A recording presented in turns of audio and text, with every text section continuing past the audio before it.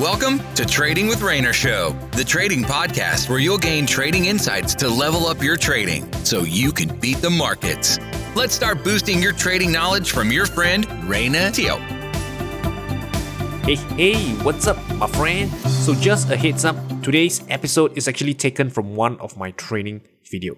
So let's get started. Okay, let's move on and talk about what exactly is price action trading, since we have talked about it's not support resistance, exactly, it's not candlestick pattern. So in my own humble opinion, right, this is the definition of price action trading, at least for me.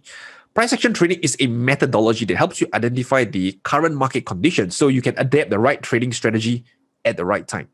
Okay, so in essence, if I see a market that is trending higher in an uptrend, I want to be a buyer. I want to look for buying opportunities. Or if I see a market in a downtrend, then I want to be a seller. I want to look for selling opportunities. So this is what I mean by, identify the current market condition so I can adapt the right trading strategy at the right time. So I know what to do at the particular point in time. So that's what price action trading is about. Also, another thing to note is that price action trading, there are many forms of trading out there. There's, what we call the discretionary trading approach and quantitative trading approach. So discretionary trading approach is where price action trading lies because there's this element of discretion over here. For example, when you draw support resistance, there's this element of discretion. Do I draw at this level or do I draw slightly lower? Or maybe when you identify, let's say, an uptrend, a series of higher highs and higher lows, do I take into account that swing low or not? So there is this element of discretion. As much as possible that we want to be objective in our trading. When it comes to discretionary trading, like price action trading, there are times, right, where you have to make a discretionary decision that could differ from another trader. So this is what we mean by discretionary trading. So how do we apply price action trading in the markets? So if you look at the definition I had for you earlier, it's a trading methodology that helps you identify the current market condition so you can adapt the right trading strategy at the right time. So how do we define current market conditions? So the first thing as a price action trader is that we want to ask ourselves, what is the current market structure? In other words, you're asking yourself, right, what should I be doing? Do I buy? Do I sell? Or do I stay out of the markets? That's the first question. Because if you can't answer this question, then really, you can't, do anything else without, answering this question first.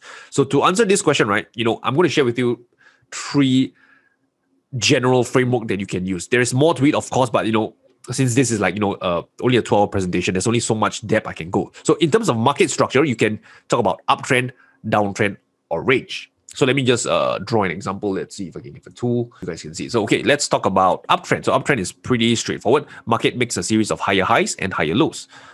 Okay, like this. So at this point, you can see I'm drawing a series of higher highs, higher highs, higher highs, higher highs, and higher lows, higher lows, higher lows, higher lows, higher lows. And one thing to point out is that if you have, studied charts enough, you know that this market structure works in textbook, but in the reality of trading, what can happen is that market makes a deeper pullback like this and then continue higher. So at this point, right, do we consider this, like a breakdown, or is this just a pullback?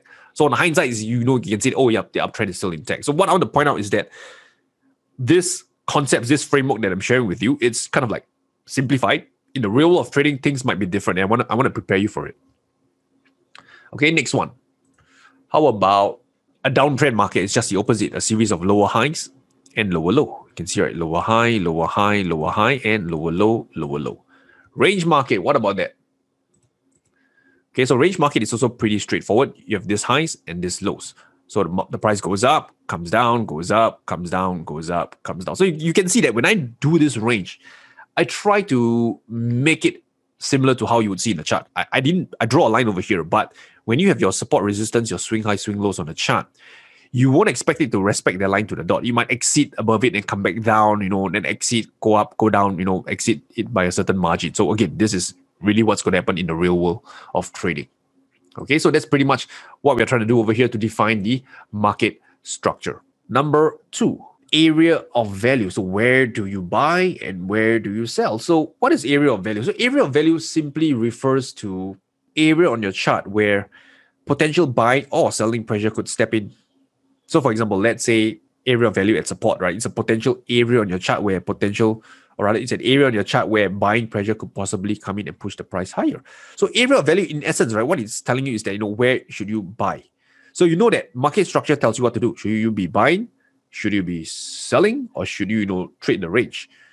Okay, so let's say, for example, market is in uptrend. You should be looking for buying opportunities, but it doesn't mean that you want to blindly hit the buy button. No, you want to trade from an area of value, an area where you can define your risk. All right, so the area of value tells you where to buy. Market structure tells you what to do. Area of value tells you where to buy. So where do you buy? You can buy it from an area of value like support and resistance, moving average, trend line, channels, etc. And if you ask me, my favorite is support, moving average, and trend line. I would say trend line not so much because you don't get as many trend lines compared to support and moving average. So my favorite, or rather the trading setups that I find myself taking often, is trading from an area of value like support and moving average. Okay, so those are an area of value that I would say it's worth learning. So let me just draw for you some examples before we look at the charts. So for example, area of value like support in an uptrend would be something like this. Okay, this is an uptrend and price retest this area of support, right, in this existing uptrend. Okay, so that's one support. For moving average, it will look something like this. Okay, let's say market is in an uptrend, series of higher highs and higher lows. And what happens is that this particular moving average seems to be, rather the pullback seems to be respecting the moving average here, here, and here, right? So you will test it a number of times. And this is usually quite apparent when it's in a healthy trend, retesting the 50-period moving average. And finally, the last one would be a trend line, which is something like moving average. The only difference is that the trend line is straight instead of, curvy. So let's say market in uptrend. Okay, then you have this trend line that it's a very straight line that connects the pullback, right? So there's another area of value here, here, and here. So as mentioned, right, I would say support and moving average are kind of the ones that I use very often in my trading. And moving on, let's move on into the next thing, the next concept, which is what I call entry trigger. So here's what we have covered. We have talked about market structure. What should you do? Should you buy, sell, or stay off the markets? Next thing we spoke about is the area of value. Where do you buy? Where do you sell? And now the third thing, entry trigger. This simply means, right, when exactly are you going to enter a trade? When? At what specific moment? So in essence, it's answering the question, when to buy or sell? When? Today, tomorrow, now, 5 minutes later? When? When exactly? So to do this, right, I would say the topic, or rather the topic on candlestick patterns is really useful, because candlestick patterns, in my opinion, is useful to serve as an entry trigger to tell you when exactly to enter a trade. Now, don't get me wrong. I'm not saying that just because a certain candlestick pattern has formed, it means buy. No, we must take it in the context of the market. We must first and foremost understand what is the market structure, whether it's from an area of value, and then, and only then, we look at the candlestick pattern to help us act as an entry trigger. Make sense?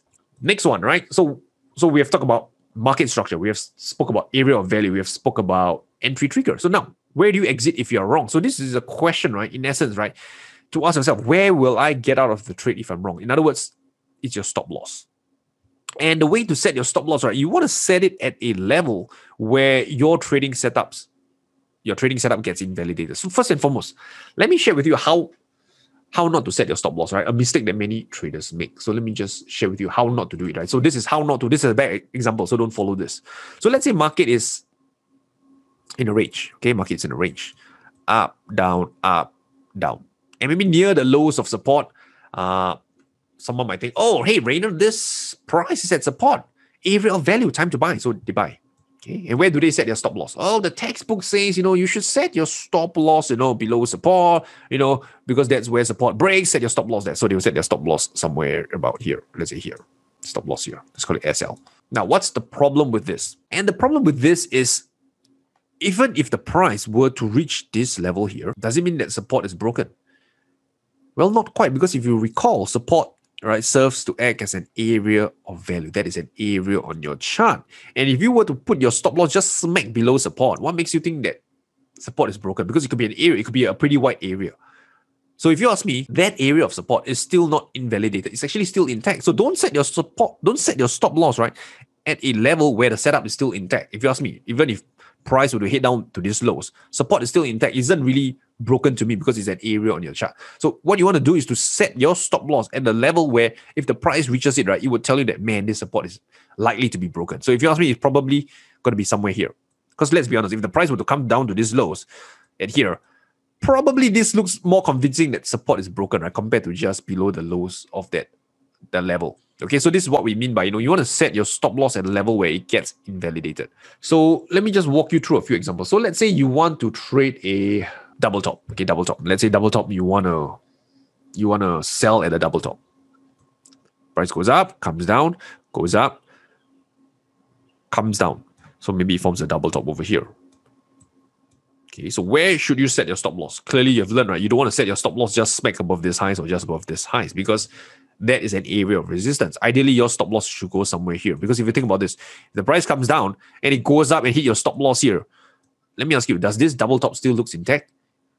Doesn't look like a double top anymore, right? So this means that your setup is now invalidated. If your setup is invalidated, then you have no business staying in that trade anymore. Get out of the trade, cut your loss, move on. So that's how you want to set your stop loss, at a level where it invalidates your trading setup. Let me give you another example. How about a bull flag? Price hit higher, come down, bull flag like this. Okay, so let's say price then hits higher and trigger your bull flag trading setup. You go long. So where should you set your stop loss? Do you set it at A, B, or C?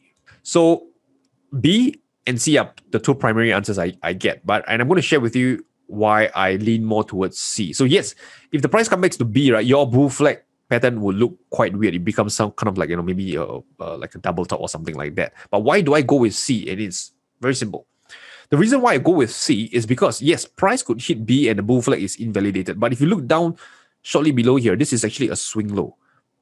And a swing low, as you know, right, is where potential buying pressure could step in and push the price higher. So if you put it at B, you're actually cutting your loss into this swing low where the price could reverse higher and hit higher from there. So you don't want to do that. So what I'll do is I'll lean more towards C at a level where if the price really gets to C, right, I know that entire bull flag is invalidated. I know that swing low has broken down and I want to get out of the trade. Right? So there's no more bullish reasons for me to stay in trade anymore. Okay, so that's my thought process for going with C. Okay, but I'm glad that you understand the concept that I've shared with you. Now, what about exit if you're right? What if the market moves in your favor? So now where should I, exit my trade? Okay, let's talk about this. So in essence, what this does is to tell you, right, where will you get out of your trade if you're right? And there are many approaches to this. I mean, this is a 2-hour session. I can't share every single approach to you, but what I would recommend, especially for new traders, since I saw earlier that many of you are like in stage 1, stage 2, is you can consider looking to capture a swing in the markets. So let me talk about why capture a swing. A few benefits is that your trading results are more consistent. Okay, your win rate will be improved. And the downside I can think of is that if you were to go with capturing a swing approach, is that you will miss out on trends because you're not able to ride trends because you exit your trade, earlier. So there's kind of like a pros and cons to it. But from a psychological standpoint, I would say, having a higher winning rate to be more consistent in your trading is important, right, for new traders. So I'm going to share with you, right, a swing trading approach, right, where to exit your trade if you're right from a swing trading methodology. So let's get started. So we're going to capture a swing, and the way to capture a swing is you can use swing high, swing low, support, resistance as kind of like reference point markers on your chart, right, to help you capture a swing. So let me give you some example. So let's say market is in a range. Okay, let's say in the range, you buy near the lows of support. So to capture a swing, what you want to do is to ask yourself, where might opposing pressure come in? Because I want to get off the trade right before opposing pressure comes in. So if you buy at support, there's a good chance opposing pressure or sellers could come in at resistance. So this means that you want to exit your trade just before resistance. Why before resistance and not at resistance or above resistance? Remember, support resistance, it's an area on your chart. So if I were to kind of like properly define it, it's going to look something like this area. Okay, and support will be at like this area over here. It looks kind of messy, but I think you get my point. So you want to exit your trade before this area of resistance, because what could happen if you set let's say your target above this highs or here, it comes into this area of resistance, face selling pressure, and then reverse down lower. And if your target is too aggressive, like at this highs over here, you will notice that the price almost reaching your target and then take a 180-degree reversal and then hit your stop loss. You don't want that. So what you want to do when it comes to target is to set it just before that area of resistance. Yes, you give up a few pips, you give up a few ticks, a few dollars in the stock markets, or FX is a few pips, but I would say it's worth giving up that few pips, right, than watching the entire trade turn sour and hit your stop loss. Okay, so you want to exit your trade, right, just before opposing pressure comes in. So let's do a quick recap to what you've learned today. Number one, market structure. This tells you what exactly to do, right, in different market conditions. If the market is trending higher, we look for buying opportunities. If the market is trending lower, we look for selling opportunities. Next, area of value. So where do we look to enter our trades? We can look to enter from an area of value like support, resistance, trend line, moving average, etc. Then we look for an entry trigger to get us into a trade. This could be things like, reversal candlestick patterns, shooting star, hammer. And also, the next thing is to exit when you're wrong. So this is otherwise known as your stop loss, right? Where will you set your stop loss, right? Where if the market moves against you. And finally, exit if you're right. What if the market moves in your favor? So where will you take profit? We appreciate you joining us in this session of Trading with Rainer Show. Be sure to rate, review, and subscribe to the show. And visit tradingwithrainer.com for more resources related to today's session. That's tradingwithrainer.com. Until next time, good luck and good trading.